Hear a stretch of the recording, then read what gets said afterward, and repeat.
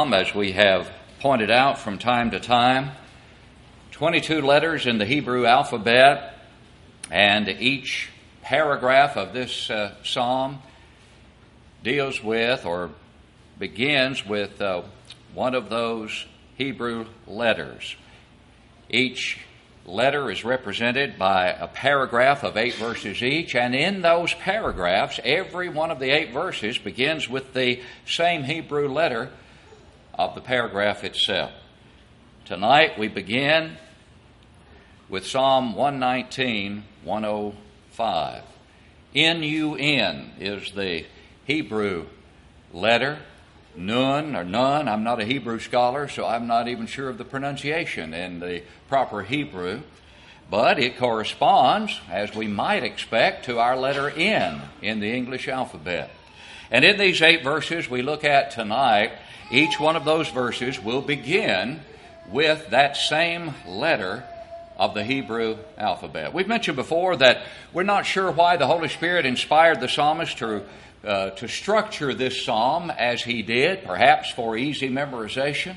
We simply do not know. But as we have also said many times, what we do know is that it is inspired by God, that it is a psalm that truly exalts the Word of God as does no other portion of Scripture, because in every one of these 176 verses, the longest chapter in the Bible, or the 176 verses, each one of those verses in some way exalts the Word of God. And in the one at which we begin to look tonight, in this particular section of 8 verses in this paragraph, that word is likened to a lamp.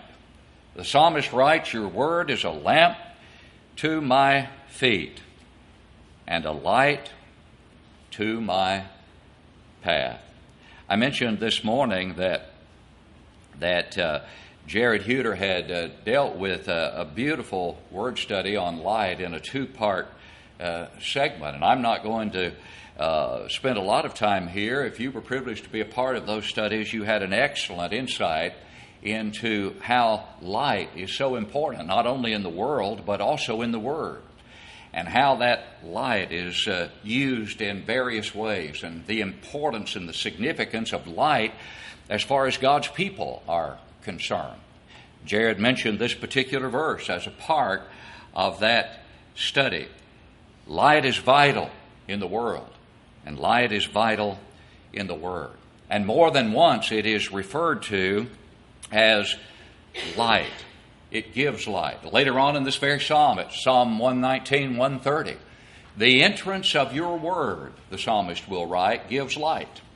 It gives understanding to the simple.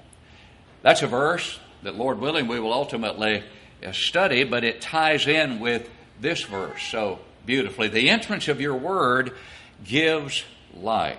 The entrance of physical light gives light. It gives understanding. It gives clarity.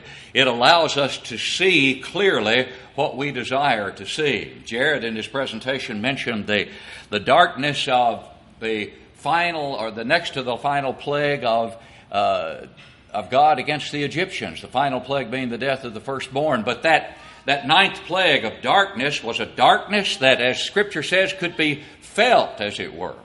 It was a darkness that could be felt. I've been in that kind of darkness, I think, or as close to it as you could ever get. Many of you have probably been to Mammoth Cave, but I believe that's the darkest remembrance that I have at any point in my life, is visiting briefly Mammoth Cave and then having them turn out all the lights when you're in the depth of that cave. And you've heard the expression, you can't see your hand in front of your face. Well, you can't see your hand in front of your face. And it is a rather eerie feeling. It's a frightening feeling, really. You know where you are. You know what they've done. You know, or at least you think you know, the lights are going to come back on. But nonetheless, it is a sobering thing. But you know, as I think about this, and so much could be said about the analogy of light to the Word of God, the light of the gospel, typified by that 7-pronged candlestick under the tabernacle that prefigured or typified the continual light of the gospel that would ultimately shine into the hearts of a great many people. And that word, that light, will never go out for as long as time stands, because Jesus said, heaven and earth will pass away, but my words will by no means pass away. And yet, as available as that light is in the world in which we live tonight, perhaps more available than it has ever been in our lifetime, in any generation, the availability of Bibles, the availability of the Word of God, not only nationwide, but pretty much worldwide, we could say. It is tragic to think about how few are taking full advantage of that light. I could only think about being in a dark situation with a flashlight in my hand, a perfectly good flashlight with good batteries in it, and trying to stumble my way along a pathway to reach a goal with a flashlight in hand, and yet never bothering to turn it on and to point it in the direction that I am moving. Who would do that? No one in his right mind would fail to utilize a flashlight in a situation like that. And yet think of how many people, and yes, tragically, sometimes in the church, how many take so little advantage of the light of God's Word that they can easily hold in their hand, that they can easily open, that they can easily study to their heart's content, really. And yet, precious few really meditate upon the Word of God. But the psalmist appreciated it and really called upon us through the inspiration of the Holy Spirit as he penned these words to see it as he saw it, to use it as he used it, to have it benefit us as it obviously benefited him, both in the good times and in the bad times. And then he continues in verse 106, I have sworn and confirmed that I will keep your righteous judgments. This is a statement of determination. This is a statement of dedication. I have sworn. Is every oath that we could take wrong? No, not every oath is wrong. There were those in Scripture who called God to witness in certain situations. There are some frivolous oaths that are clearly condemned, as James condemns them in his epistle, as the Lord himself condemned what some of the Jews were in the habit of practicing with playing word games with frivolous oaths, and those things are condemned. We've studied that when we studied the book of James, for example. But not every oath is wrong. In fact, the Lord God himself took an oath. If you'll look at Hebrews chapter 6, verses 13 and 14, for when God made a promise to Abraham, because he could swear by no one greater, he swore by himself, saying, surely blessing I will bless you, and multiplying I will multiply you. You know, there's a sense that we take an oath, if you will, or a vow when we become Christians. Because when we become Christians, we are vowing to be faithful to the spiritual bridegroom to whom we are married, and that spiritual bridegroom is Jesus Christ. That analogy is used more than once in Scripture, isn't it? In Romans chapter 7, verse 4, Paul writes, therefore, my brethren, you also have become dead to the law through the body of Christ, that you may be married to another, even to him who was raised from the dead, that we should bear fruit to God. We make a vow, as it were, when we become children of God, when we become Christians, to be faithful to the bridegroom, to Jesus Christ. Remember when Paul wrote to the Corinthians in the second epistle, in 2 Corinthians 11, verse 3, he talked about, or verse 2, for I am jealous for you with godly jealousy, for I have betrothed you to one husband, that I may present you as a chaste virgin to Christ. So that analogy, the marriage analogy, is used on more than one occasion. We make a vow, as it were, when we become Christians. As the psalmist here dedicated himself to keep the righteous judgments of God, so do we when we become children of God. And we recognize that we're making a commitment, as we talked about this morning, that represents a complete transformation, a complete change, because we have become a new creation in Christ. But you know, speaking of vows, we break that vow to our Savior, to our spiritual bridegroom when we become unfaithful to him. James uses that very analogy in James 4 and verse 4 when he says, "You adulterers and adulteresses, do you not know that the friendship of the world is enmity with God? Whoever desires to be a friend of the world makes himself the enemy of God." And so we vow to be faithful to the bridegroom, the spiritual bridegroom, Christ. And when we become unfaithful, then we break that precious vow. The psalmist here expresses a determination to keep his vow. Now, affliction comes up again here in this next verse, verse 107, where the psalmist writes, "I am afflicted very much. Revive me, O Lord, according to your word." Look with me at some verses that we have covered before in this 119th Psalm and see the repeated theme of affliction that permeates this psalm, because time and again the psalmist depicts the affliction that he was suffering. Go back to verse 50. There he says, "This is my comfort in my affliction, for your word has given me life." Then drop down to verse 67 of the psalm. "Before I was afflicted, I went astray, but now I keep your word."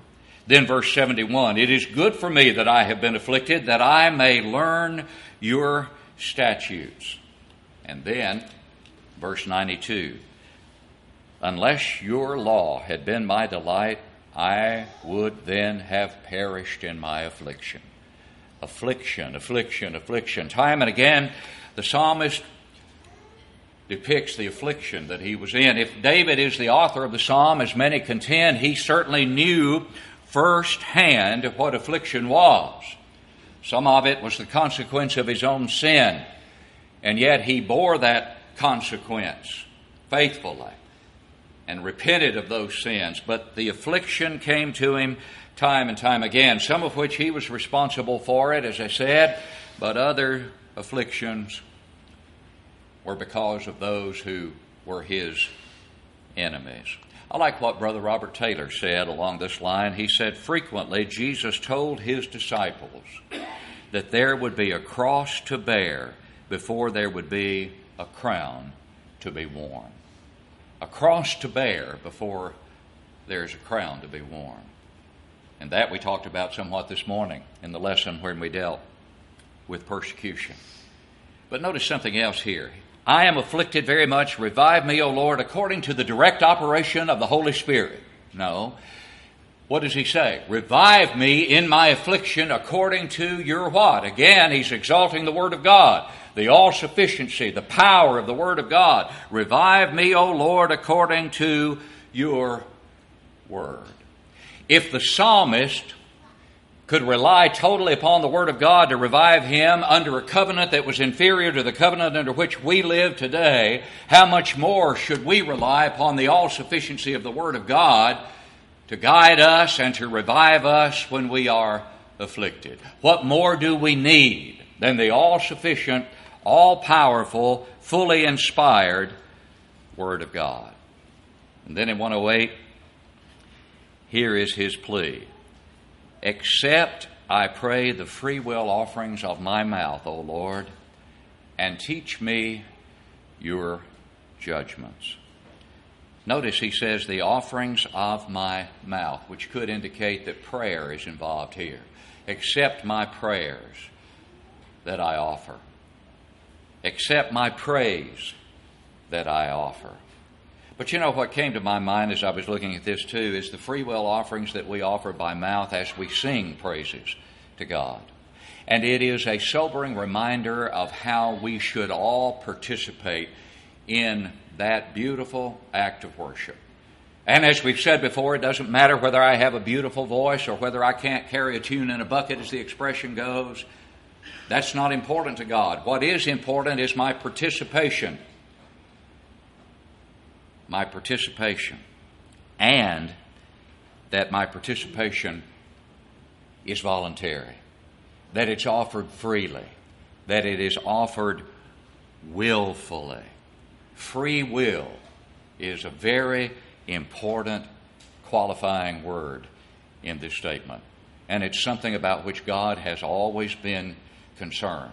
That our offerings, whether they are the offerings of our mouth, whether they're the offerings of our purse, our money, or our mouth, we could say, let them be free will offerings, and let them be from hearts that are overflowing with gratitude for what God has so freely given to us. You know, there was one occasion in Scripture where people had to be restrained from giving. You remember it in Exodus chapter 35 regarding the tabernacle? As the people of Israel were bringing those things for the construction of the tabernacle, they brought so much that they had to issue a restraining order. Moses had to issue a restraining order telling them not to give anymore. Don't you wish we had to issue a lot of restraining orders today in the Lord's kingdom? But God does love a cheerful giver. He loves a generous giver. But the giving that God is concerned about is not just the giving of our means, but the givings that come from our mouths, the free will offerings of prayer and praise to Him. But this verse also reminds us that He also loves a teachable disposition. He not only loves a generous giver, but He also loves a teachable disposition. Notice, O Lord, and teach me your judgments. The psalmist says, here I am, as it were, an empty bucket, fill me up. That should be the attitude of every child of God. As we come to the study of the Word of God, and as we come there often and drink deeply from that Word, our attitude ought to be, teach me your judgments. You know, Jesus used little children so many times as beautiful illustrations of the attitude that should characterize those who make up the kingdom of God. Unless you become as little children, you will not enter the kingdom of God. What are some of the attributes of little children? We've talked about it before, but one of those attributes of a little child is that he or she is very teachable, eager to learn, extremely teachable. That's what children of God are to be. And so the psalmist depicts that here when he says, Lord, teach me your judgments. And then in verse 109, the psalmist expresses an ever-present danger. My life is continually in my hand, yet I do not forget your law. What's he saying? My life is continually in my hand. He recognized under the circumstances that were present in his life, whatever those were at this time, that his life was in a very, very, very frail position.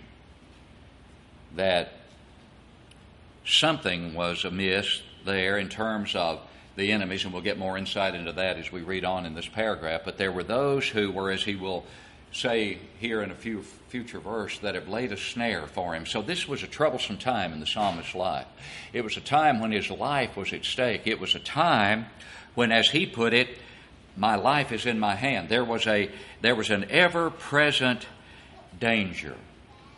Now, David, remember on one occasion in 1 Samuel 20 and verse 3, to Jonathan, as Jonathan's own father, King Saul, was trying to take the life of David because of his insane jealousy, literally insane jealousy of him. David said on that occasion to his dear friend Jonathan, there is but a step between me and death. 1 Samuel 20 and verse 3. Now that was a statement that he made because of the present predicament that he was in, the danger that he faced, and there's a similar danger that obviously exists here as he makes this expression, my life is continually in my hand. But the statement, my life is continually in my hand, applies to all of us regardless of our circumstances, if you think about it. There is but a step between me and death regardless of the circumstances that I find myself in, because I simply do not know. I do not know that my next step will not be my last step. Have you read the Bulletin article, part 1 of the article by Brother Franklin Camp about this last week of your life? What if you knew that you had 1 week to live? If you knew that you had 1 week to live, how would you conduct your life during that week? Would you spend any time at all with this book during that week? You knew exactly you had 1 week to live. Well, his point is, you don't know that you don't have 1 week to live. You don't know that. You may have 1 week to live. I may have 1 week to live. There is but a step between us and death in a very real sense at any moment in time. Because death can come swiftly, suddenly, tragically, and so unexpectedly. And so the frailty of life and the realization of the frailty of life should not cause the Christian to fear, but rather to focus on spiritual things. And that really is something we should be doing every day because we understand the frailty of life and therefore we determine we're going to focus. And so the psalmist says, my life is continually in my hand, but even under these adverse circumstances, I do not forget your law. And that reminds us that adversity should make us better and not bitter. That if anything, adversity should draw us closer to God and not drive us farther from Him. And then in verse 110, he does give us some more insight into the obvious precarious predicament that faced him. The wicked have laid a snare for me. You know, man is not an animal. Man is created in the image of God, and yet his enemies, as he uses this phraseology, his enemies were treating him like an animal. They're trying to lay a snare for me just like someone would for an animal. They're trying to do me in. They're determined to do me in. But I have not strayed from your precepts. Again, reminding us, as in the previous verse, that even in the deepest adversity, I will not stray from your precepts. And think about it. The wicked have always sought the destruction of the righteous. That has always been the case, has it not? And why is it the case that the wicked seek continually to destroy the righteous? In part, if not in whole, it is because the righteous are living rebukes to the wicked.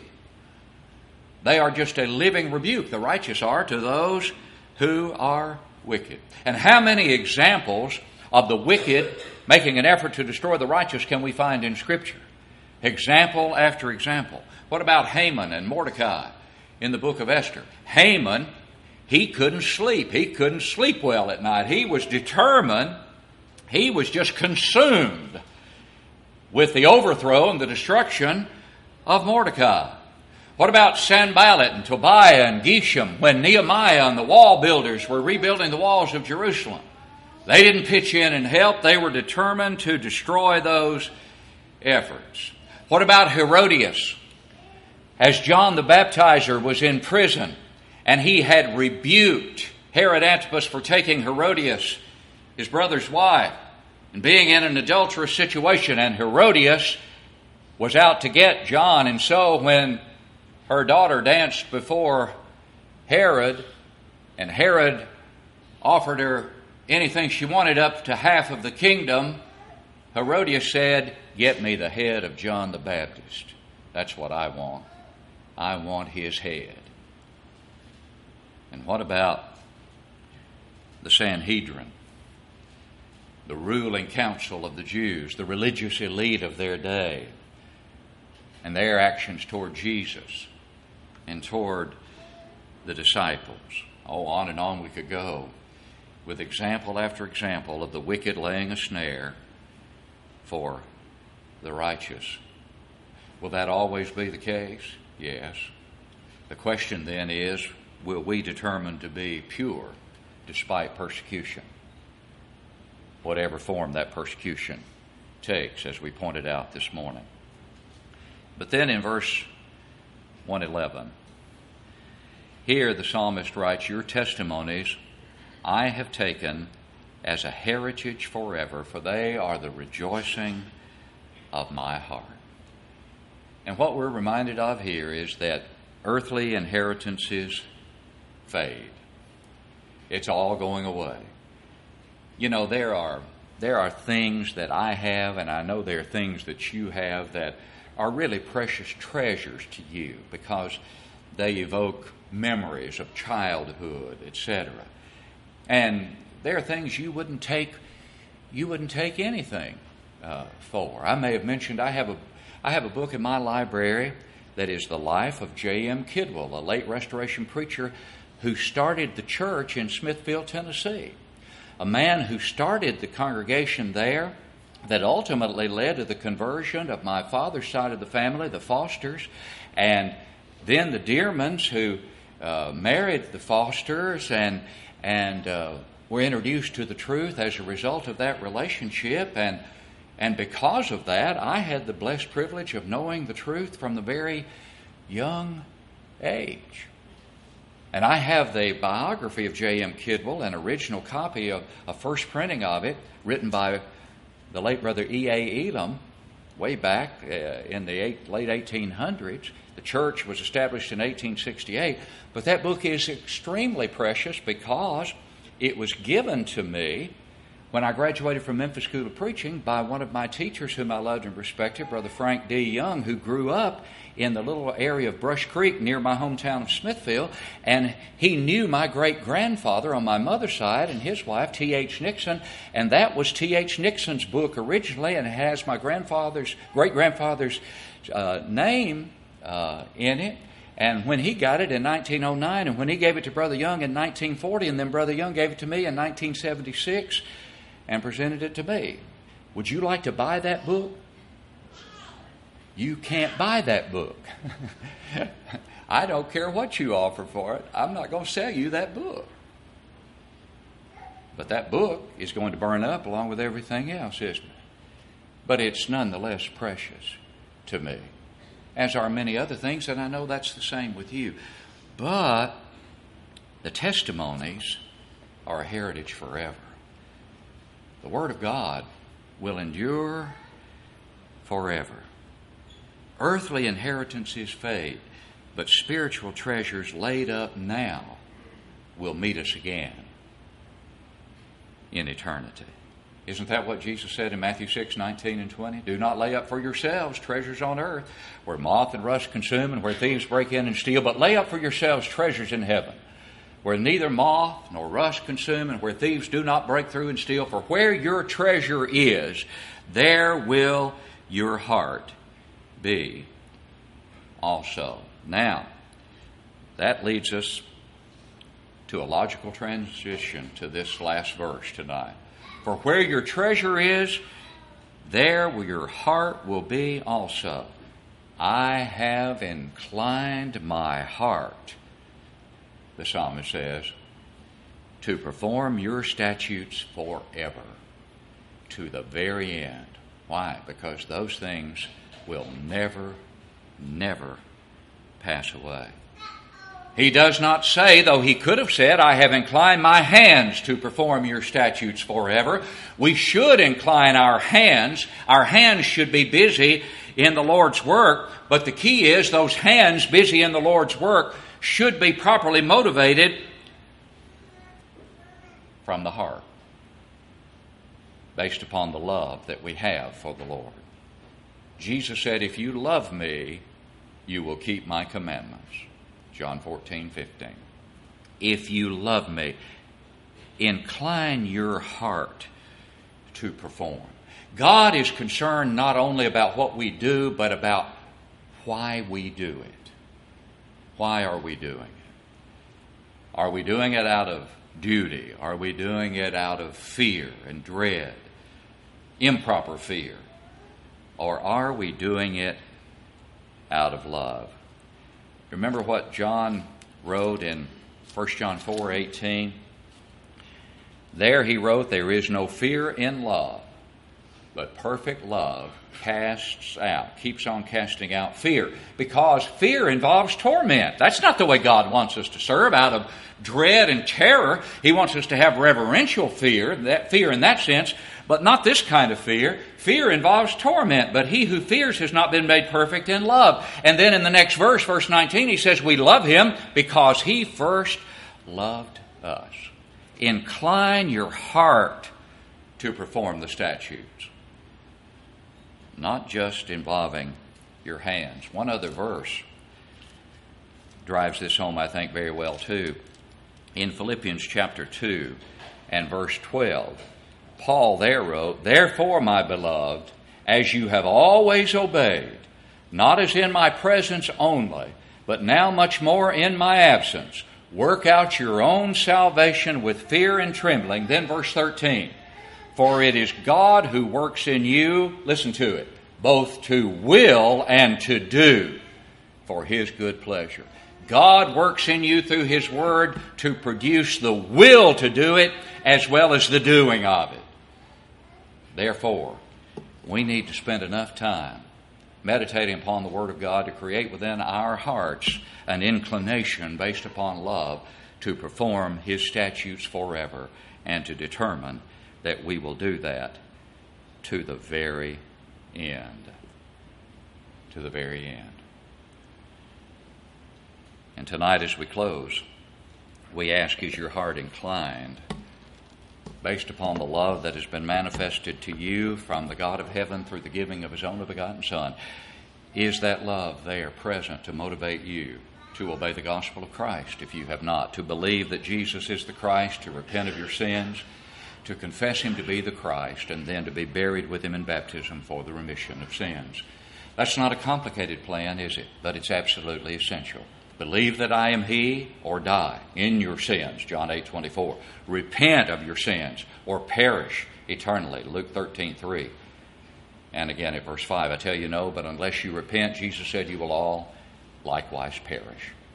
But He didn't stop there, and He enjoined upon us a sweet, loving confession that He is the Christ, the Son of the living God. He promised, confess me before men, and I'll confess you before the Father in heaven, Matthew 10:32. And it was Jesus who said so clearly, he who believes and is baptized will be saved.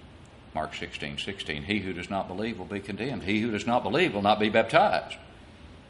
But he who believes, if he truly believes, will be baptized, because there is where the power lies that we're about to sing about in this invitation song. There is power in the blood. But where does Scripture tell us the blood is reached? In the water of baptism. Why? Because God designated it that way. And it is my responsibility to incline my heart to do His will, initially and then thereafter, continually, after I've obeyed the gospel. There may be someone here tonight who needs to return to his or her first love, who has known the joy and the peace that comes from initial obedience to the gospel, but who has allowed the world to enter in, to distract, and ultimately to destroy unless repentance is forthcoming. We plead with you to come home tonight and let your brothers and sisters pray for you as you return, not only to them, but most importantly as you return to God, and say to Him, I have sinned. And recognize that as you do, He will in effect say, welcome home, as we stand to sing.